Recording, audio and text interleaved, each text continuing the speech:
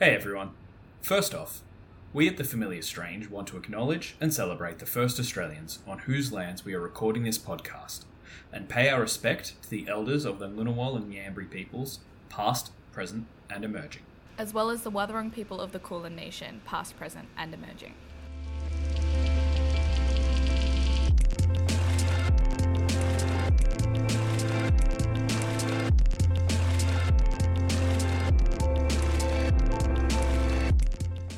Hello and welcome to The Familiar Strange, brought to you with support from the Australian Anthropological Society, the Australian National University's College of Asia and the Pacific, and the College of Arts and Social Sciences, produced in collaboration with the American Anthropological Association, and coming to you from our homes, but with help from the Australian Centre of the Public Awareness of Science.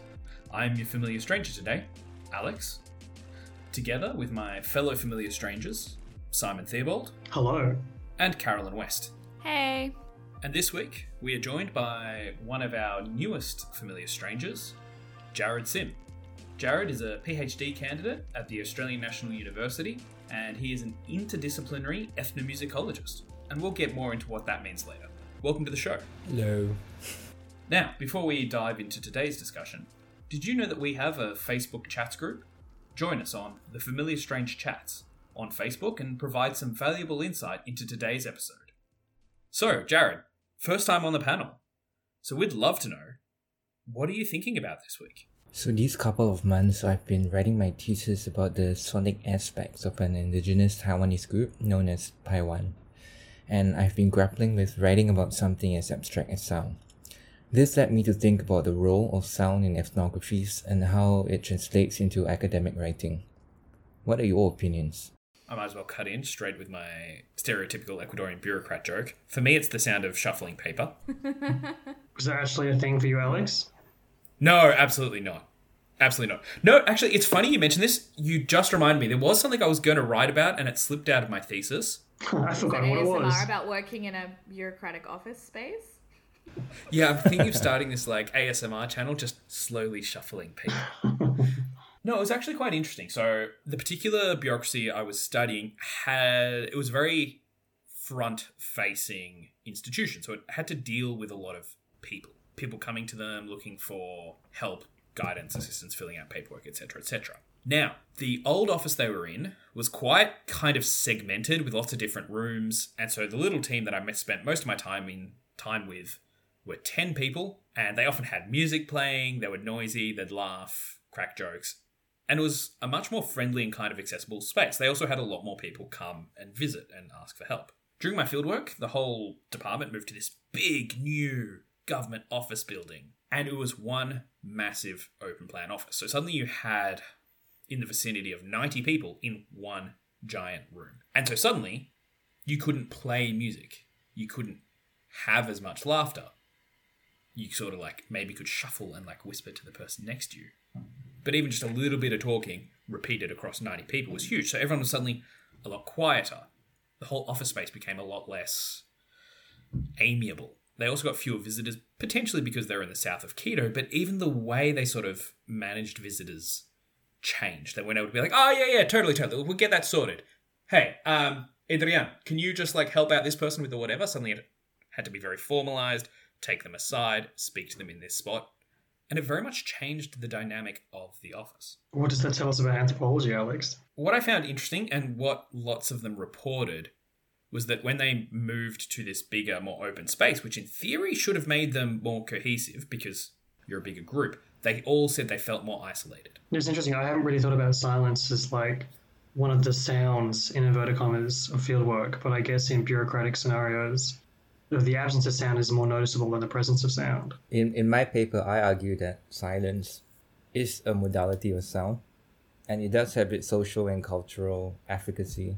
So for my first few months moving to the field during my fieldwork, I came in hoping to ask a lot of questions about music and performance. But then a lot of my interlocutors were pretty quiet. They told me they weren't allowed to sing or dance or talk about music. They would call it celebratory. So I always wonder what's so celebratory about, lemons or dirge for, funerals and stuff. So they had to keep quiet for as long as they could. They had to stay indoors. They couldn't participate in any social events. So, if I'm following, so they had to be silent. Was that, before leading up to the event or after the event? Or like the funeral was utterly silent? They still could speak, but they weren't allowed to sing or dance. For what kind of time period? Like the day, the event itself? Usually after the wake, people would start conducting this, I call it a ritual. In Paiwan terms, it's called mapulu, which is where you refrain from stuff. And the time period kind of like, it depends on the individual as well. I heard from one of my interlocutors that it used to be for as long as 3 years, people just don't leave their house. So given this, capitalist society we live in, we don't have the luxury of staying indoors for 3 years. So people do it for a week, 2 weeks, 3 weeks, maybe a month. Is the context for it, is it one of sort of like piety or like respect, or what's sort of the motivations behind the silence and the lack of the singing and the dancing? I guess basically it's about piety. You are paying your respects to the deceased. So as the bereaved family, you refrain from participating in social events, which is where I argued that the bereaved have to be in tandem with the deceased. So for the Paiwan, they believe that there is a place you go to after you die. It's called Selim, which is not really heaven, not really hell. It's just a liminal space. So in there, it's often described as being dark, silent, and apparently time is contemporaneous to our time. So as the longer that we stay silent, the more they feel at ease. The deceased, when they die, they're called vatingan, which basically means, it doesn't mean anything. It just means that you're dead. And then after they relinquish all their bonds of attachment to relatives, those who are still in the world of the living, then they transcend into Selim, which is when they are inside Selim. So as Vatingan, they're not in Selim yet, but the goal is to get to Selim, which is the dark, quiet space. So, and the silence helps with that. Yeah, because, you kind of not interact with the deceased spirit. That's really fascinating. Silence is a way to, sever your social connections, but in the positive sense, on behalf of that person, so they can go and be restful. I don't know, Simon, was there sound in your field site? I mean, there must have been some. Yeah, everyone wasn't completely silent. It wasn't like an usher's house or something. No, one thing, there's been quite a lot written about Islamic soundscapes, because I think in some ways things like the azan, the call to prayer. I mean, I don't know if you guys, maybe Jared knows, but I don't know if you, Alex, or you, Carolyn, have ever been in an Islamic country, but the call to prayer is such a kind of omnipresent feature of the sonic landscape. In Iran, it's a little bit different because it's 3 times a day, not 5 times, as is normal in most Sunni countries. But you just hear it in the morning, you hear it in the evening, you hear it in the middle of the day. And in the Islamic Republic, it's broadcast on television and on loudspeakers everywhere, and so you can't really escape it. You really feel the presence of sonic iterations of piety. In a lot of countries, I know in Egypt, they recently banned mosques from doing their own call to prayers because they said the quality was not good enough. So they now have to use state certified muezzins to provide the call to prayer at the right time and the right quality. There was recently an article I read just the other day that said in Saudi Arabia they've asked muezzins to turn the sound down because it's considered to be too loud now. Have they gotten louder, or have just sonic expectations, for want of a better term, have changed? Well, I think in somewhere like Saudi Arabia, sonic expectations have changed, and it's also part of showing Saudi Arabia's liberalization over the past under Mohammed bin Salman, the new crown prince. Part of that is turning down the defined religiosity that it previously had and saying, no, we're more in step with Western notions of what religiosity should be like, which means that we keep the call to prayer at a kind of sonic minimum as opposed to making it so loud that it wakes everyone up. I mean, there's a beautiful metaphor there about turning down Islam in order to try and fit in with the West. Yeah, isn't it? It's great. Going off what we were just talking about the changing in tones and who controls public sounds and public call to prayer, and comments about the quality, I think are really interesting, because I think in general, as sort of like a global population, our tolerance of audio has actually changed with the rise of digital technologies, and what we deem to be good quality audio versus poor quality audio, and our reaction to that and how we feel about that has also really, really changed. And I also wonder how much our exposure, our collective exposure to better quality audio, to higher quality microphones, and that becoming normalized in our interactions with digital media and sound, and how that infiltrates into these more sort of analog practices. Yeah, I'm also thinking about lo-fi music and how there's a return to a lower quality, grainier sound. And I think there was a guy called Mark Fisher who talked about how we've reached the epoch of our time and now we're just going backwards. Basically, he uses a lot of Derrida's ontology to talk about how we are currently being haunted by the past, and that's actually something we want to move forward into a future. I guess we see this coming and going, and with this obsession of capturing this lifelike quality of things before kind of almost like a regression back. Like you can see that in art movements as well, where during the Renaissance there was a real big movement back towards capturing this Hellenistic, lifelike version of the human figure. But then after that we had, you know, Impressionism and Post-Impressionism and like Cubism and all these abstract elements, and kind of like taking everything apart again once we've kind of put it together. And I think, yeah, you're right in saying, like, in terms of audio, that's definitely happening with lo-fi music. Film photography is having a massive resurgence right now, even though digital technology in cameras and optics has never been like better. It's very interesting how we're kind of drawn to the opposite once we sort of achieve a certain level of maybe like perfection in a medium. Well, I'd love to keep this discussion going, but I think that's all we've got time for. I'm going to move over to Carolyn. Carolyn, what have you been thinking this week? Well, Alex, we actually got a question from one of our listeners this week, which is very exciting. And please, if you do have a question about anything that we talk about in the podcast, please feel free to email us or send in a comment on wherever you follow us. But this week, our question from one of our listeners was about fieldwork, which I think is a bit related to what we've been talking about already too, because we've all kind of been divulging about our related fieldworks, and how specifically anthropologists choose the time frame and the scope of their research. Perhaps what kind of forces, I guess, dictate how you approach fieldwork. So many forces dictate the time frame for fieldwork. Really practical ones sometimes, like just can't get permission to do something different. I don't know if people, I mean, maybe I haven't read enough ethnographies that talk about it in particular, but maybe people are talking about it. But I know, for instance, in my case, the choice of the city that I did fieldwork in, a product of that place where I had intended to do fieldwork originally, was not possible. My second choice was like, you can't live with your spouse. So I went to the place that allowed me to live with my spouse, and it ended up being the kind of geographical crux of the research that I did. I mean, I think it'll obviously be different in different countries, but I think you raise a really good point that I was going to talk about as well. The personal considerations that I think are often neglected when people talk about their fieldwork.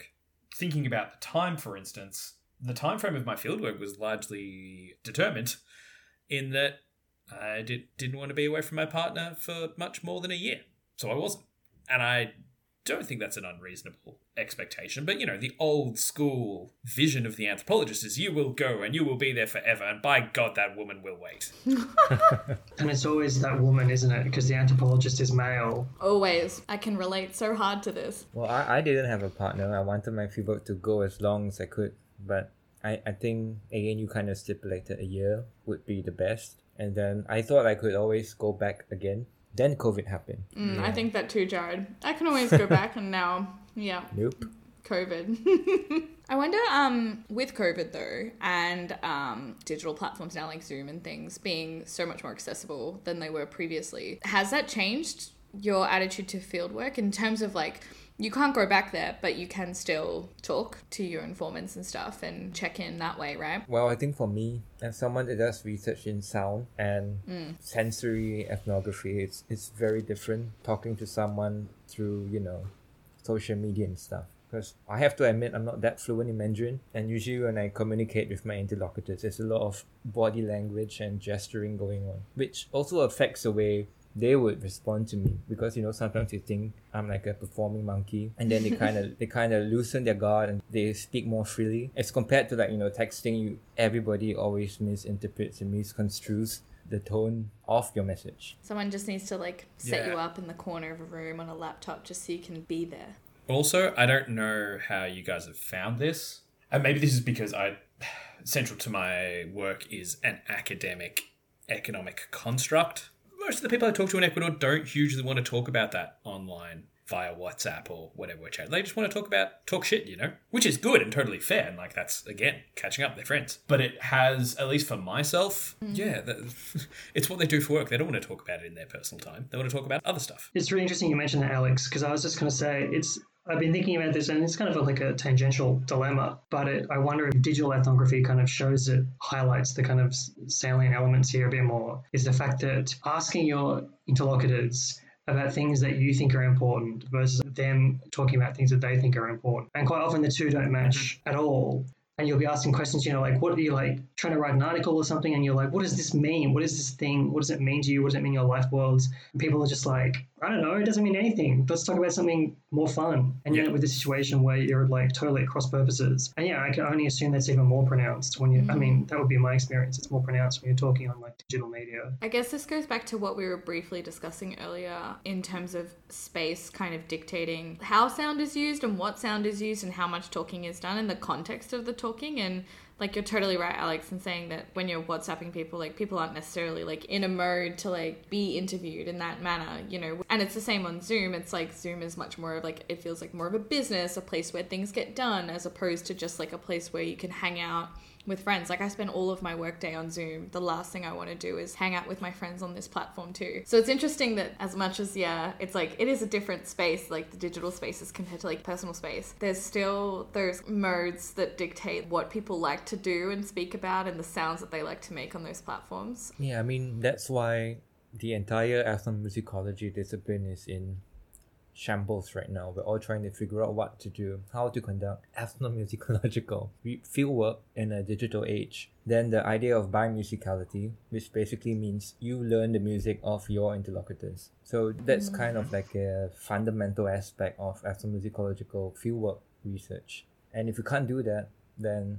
how are you going to write a paper on something that you don't have like Simon said, you need a visceral kind of hands-on knowledge of how things work, how music sounds, how to handle an instrument, how to make an instrument. And you can't do that digitally. Also, digital communication always feels much more purposeful to me. And I imagine that must really overlap with musical fieldwork as well. Because rather than people just kind of spontaneously producing music, it would be so much, so, can you play that song for me that is very meaningful to you? Please, which entirely rips it out of its context. No, I don't know. I assume people don't even do that for fieldwork, but like, I can't even imagine. I think because we can't read each other's nonverbal communicative skills or cues, as well, there is kind of like this weird thing with digital technology where you do kind of have to like facilitate the conversation more than what you would in real life. There's less room for spontaneity almost. You need to kind of like pre-prepare and arguably over-prepare for everything and every possible scenario and how you mitigate that. I think I don't want to like shit all over digital ethnography because I think it does have its own place, and I think even though there are challenges, there's definitely a productive moment here. Like, there are things that we can learn and push forward in discipline and so on. But I was thinking about like, if we treat anthropology not as like kind of necessarily a data-driven jotting down people's important sayings and so on, but something is more like co-productive. Tim Cole talks about anthropology's methodology as being about anthropology as being like about an education, and you like positioning yourself as being the kind of the student in a relationship and as learning through that kind of thing. And I think that's incredibly hard to do. Having now taught students on Zoom, it's a really difficult thing to do. Like, it's much harder than being in a kind of pedagogical situation where you get all the normative cues and stuff that you get from like a teacher, and you build rapport and stuff, and that's a lot harder in a digital media, and just the list just goes on and on and on. I think also like digital ethnography affords the ability to conduct study and collect data and research without participants necessarily knowing, because some of it is very public. And of course you can only get so far with that without involving like a group of people in like direct dialogue. But I'm not sure how I feel about that sometimes, like whether it is like fully ethical to like observe people that aren't aware that they're being observed even though they're sort of like posting in arguably the most public space that you essentially could. It's not very productive in the sense of it being sort of a collaborative collection of an output, I suppose. It is very much more like that fly on the wall kind of outside looking in otherness kind of thing, which I'm not sure, I feel like it goes against so much of, well, at least like, you know, as someone who like I do a few like undergrad subjects in anthropology, and it goes against a lot of what we sort of like talk about in classes in terms of moving away from that and being more collaborative and interdisciplinary and more considerate of everyone involved in like the research process. So yeah, but it's interesting that the internet and like digital tech affords its own sort of sense of niceties and sort of what is and isn't acceptable and morals and values as opposed to the real world, because it doesn't feel quite as real. Yeah. But when you're in the field, you also observe people without them knowing, no? Then you start scribbling everything in your notebook and stuff. Unless you actually show them after that. By the way, I wrote this about you. You're weird. That's true. You don't know me, but like, this is you. But like, you couldn't do like a whole like ethnographic piece on just people that you were purely observing like in the field, right? I mean, you could. What I would say is that there's often, bar like a perfectly overheard conversation, which I'd honestly have trouble ethically publishing. There is sometimes a level of privacy exposed in digital stuff. Yeah, like overhearing people's conversations, and it's like, at what point does that exist in a digital space? Just because it is public doesn't mean it should be public. I've been thinking about that a lot because I've been stalking ex-Mormons on TikTok for 2 months for a uni assignment, and they don't know that I'm doing that. I'm not talking to them, like I'm not allowed to anyway. It's part of like sort of our ethical thing within that subject, but like, it is weird that I can produce and potentially publish a piece on people, on a group of people that I've just been like looking at, not even interacting with, not even liking or following, just revisiting every time in my own time, very passively, not engaging, and I can write a whole piece on it and put it out in the internet. And it feels weird in many ways. It's cool, but it's also weird. Well, listeners, this is a digital piece that you are listening to publicly, so feel free to cite and listen to us. And we're releasing some transcripts soon, so please keep an eye out. But otherwise, that's all we've got time for. I'd like to thank Simon. Thank you. Carolyn. Thank you. And Jared. Thank you. And I've been your host, Alex. Today's episode was produced by all of us at The Familiar Strange. Our executive producers are the wonderful Deanna Caddo and Matthew Fung. Subscribe to The Familiar Strange podcast. You can find us on iTunes and all the other familiar places, including Spotify. And if you'd like to support us, please check out our Patreon page, patreon.com/The Familiar Strange. Not The Strange Familiars, which is another fun podcast, just not ours. You can also find the show notes, including a list of all the books and papers mentioned today, plus our blog about anthropology's role in the world at thefamiliarstrange.com. If you want to contribute to the blog or have anything to say to myself or the other hosts of this program, email us at submissions@thefamiliarstrange.com, tweet at TFS Tweets, or look us up on Facebook and Instagram. Music by Pete Dabro. Special thanks to Nick Farrelly, Will Grant, Martin Pierce, and Maud Rowe. Thanks for listening, and until next time, keep talking strange.